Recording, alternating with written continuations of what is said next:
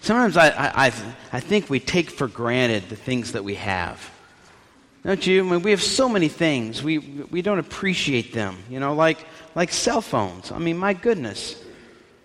Who would have thought that you could talk to someone on a phone not connected to a cord in your house? But yet, that's where we are. What about remote controls for your TV? I mean, I can remember when my brothers and I would fight over who had to get up out of off the chair and go change the channel. Or having heat in the winter, air conditioning in the summer. These are things that we take for granted. And it's when we have to go without something that we're used to having that we really start to appreciate it. Like that electricity after a power outage, or clean socks. When we go without them, we appreciate it when you have it. Back in the year 2000, I was invited to attend an international evangelism conference sponsored by the Billy Graham Association. It was held in Amsterdam in the Netherlands. And when we got there and we met for our briefing at the local seminary, we Americans were reminded that in the Netherlands, there's no freedom of speech. Anything that we say to somebody that they would take as offensive could get us in trouble with the authorities. It's because the Netherlands is a tolerant society, and they try to be as accommodating as possible to everybody's views. So there we were, we Americans, and we realized that we had taken for granted the freedom of speech that we have in this culture. And I tell you, in a culture in which you don't have the freedom to say what you want to somebody, that makes evangelism difficult. How do you share your faith without getting arrested? See, the message of Jesus is not comfortable. It's not accommodating. It's not even tolerant. It's scandalous. In the Gospels, Jesus would say something and people would become incredibly offended. Others thought that he went too far and they walked away from him after they had initially followed him. In Matthew 10:34, Jesus says, "Don't think I've come to bring peace to the earth. I didn't come to bring peace, but a sword." Now, he's not referring to war versus peace here. He's just saying that if we follow him as his disciples, it's going to bring division. The name of Jesus doesn't necessarily bring us together. It can cause a divide. I remember a doctoral student that I knew at Asbury Seminary who was from a country in Africa that was very anti-Christian. And he was writing a dissertation topic that when his government found out that he had written it and it was published, he was going to get in trouble. Some of his friends from that country warned him that it could cost him his life if he wrote this thing. And I remember saying to him, "Brother, there are so many different topics. Why don't you choose another one? Why do you have to write this one?" And he said, "If I don't share what needs to be said in Jesus' name, I would stand ashamed before God someday." This man was so committed to the life-saving message of Jesus that he didn't let anything hinder him or get in his way. And that brings us to our scripture passage today. We find the Apostle Paul in Rome, probably an older man, possibly near the end of his life. He had just arrived in Rome from Jerusalem, where he was arrested by the Jewish leaders for spreading the Christian message.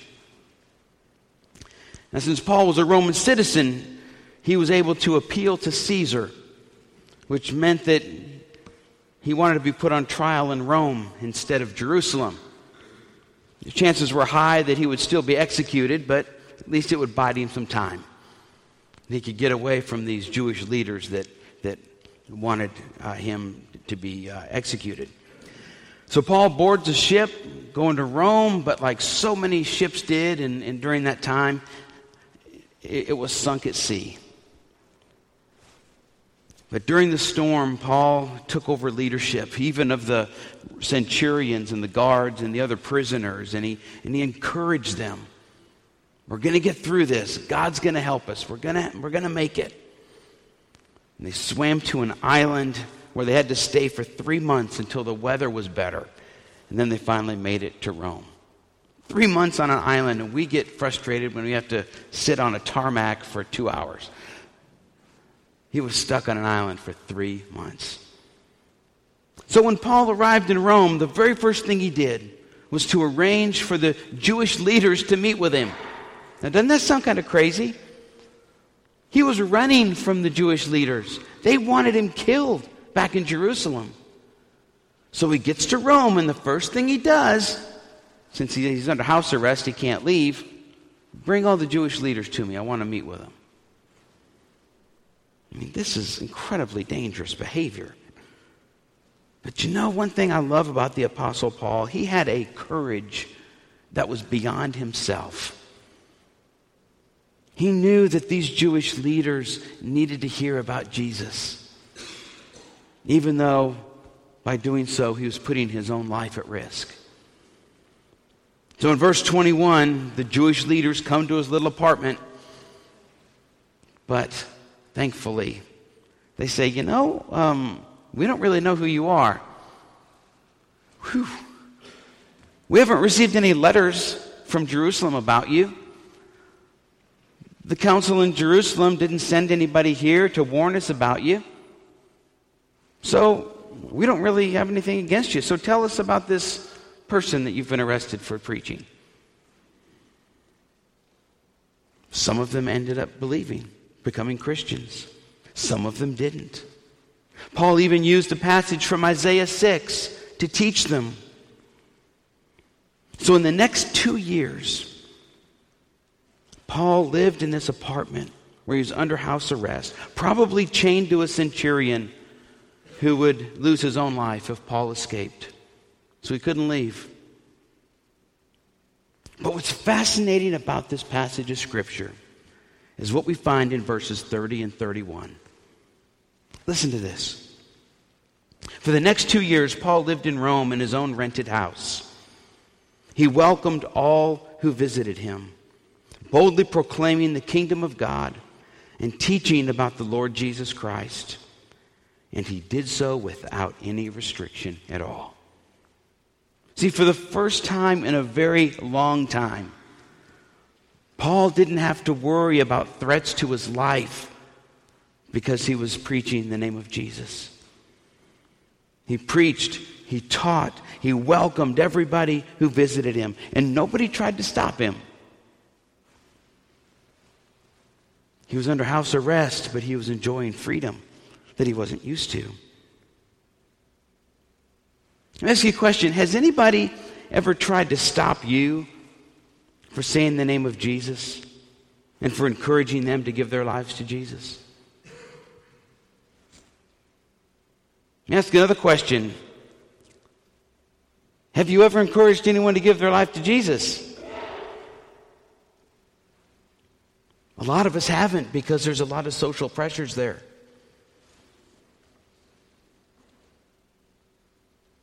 But you know what? We can't be in prison for it. We can't be executed for it, at least not in this country. But notice how Paul just didn't share the message of Jesus with people. Verse 31 says he shared the message with boldness, with courage, without fear at all. Let's think about our own lives. Are we living a bold faith? Is that how someone would describe your relationship with Jesus? Boy, she has a bold faith. Or are we living what the world might call an accommodating faith? I'll believe what I want, you believe what you want. Let's just not worry about it. That's an accommodating faith. Are we willing to alienate people because of how we proclaim our faith with boldness? I mean, we're definitely bold about sharing our political views, aren't we? No doubt about that. We're not afraid to try to convert people to our political party. We're bold in cheering for our sports teams. Absolutely. We go see a movie and we can't wait to tell our friends, you've got to go see this movie. But why don't you think Christians are more vocal about sharing Jesus with people?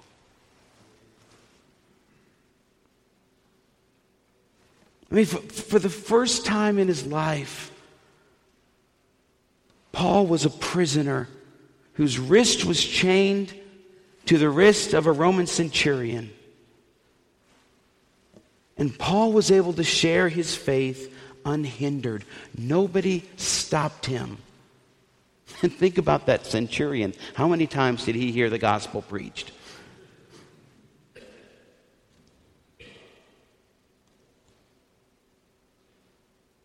Do people try to stop us from sharing our faith? Maybe not, because we're not real good at sharing our faith. A few years ago, my grandma Voits went to be with the Lord. She was quite a woman. We jokingly called her the white tornado because she was everywhere. She wouldn't stop. I remember my grandma being unapologetic about her faith.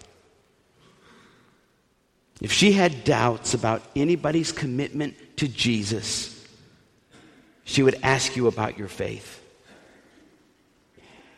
When my brothers and my cousins and I were in high school, and if we had friends or we started dating, she wanted to know if they were Christians. She was so concerned. She'd remind you every time that she talked to you why you should live your life for Jesus. I mean, this old German Lutheran from Iowa was deeply concerned about the spiritual health of the people that she loved. Her concern, which kind of drove us crazy from time to time, was out of love for us. That's why she did what she did. If we truly love somebody, shouldn't we want to make sure that they know who Jesus is? The number one need in people's life is not financial security or rights or personal freedoms or health care. It's Jesus Christ, because only He can transform their lives. The book of Acts is about the actions of the earliest Christians.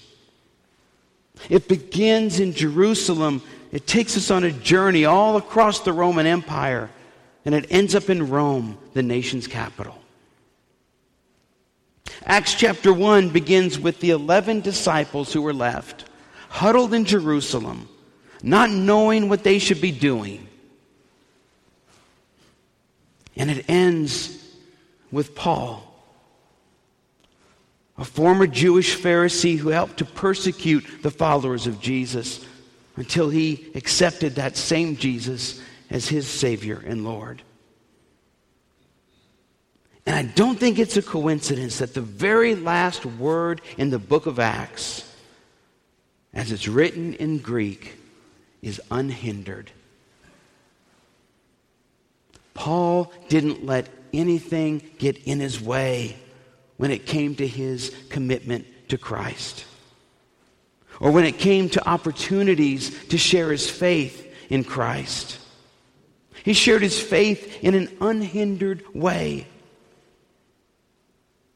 He lived his life for Jesus, whether he was preaching in Athens or making and selling tents for a living, or living under house arrest in Rome. Everything he did was for Jesus. One of my heroes that I've known in my life was a man named Dr. James Truitt. Jim was the chairperson of the economics department at Baylor University and a member of First Methodist Waco when I was pastor there. Jim's life was about one thing. It wasn't about economics, although he was a genius. It was about supporting the work of missionaries. That's what Jim was all about. I remember him praying for promotions at Baylor because it would give him more money to give to missions. Not more money to get a bigger house or to be more financially secure. He would pray to get a raise so that he could have more money to give to God. In fact, Jim was such an economic genius. The way he worked things out, the way he simplified his life, he did all kinds of things. He was able to give away, listen to this, 40% of his income to the church. Still raised his family, still lived in a nice home, still got a new car every once in a while, went on vacations. But he simplified his life. God blessed him in his faithfulness. See, his career was not just to provide for his family, but it was to further the work of God in the world. That's why he worked. Dr. Jim Truitt lived an unhindered life because he didn't let anything get in his way of what he believed was God's call on his life. So, how do you know if you're living an unhindered life? How do you know if you have an unhindered faith in Jesus? I think you probably already know if you do.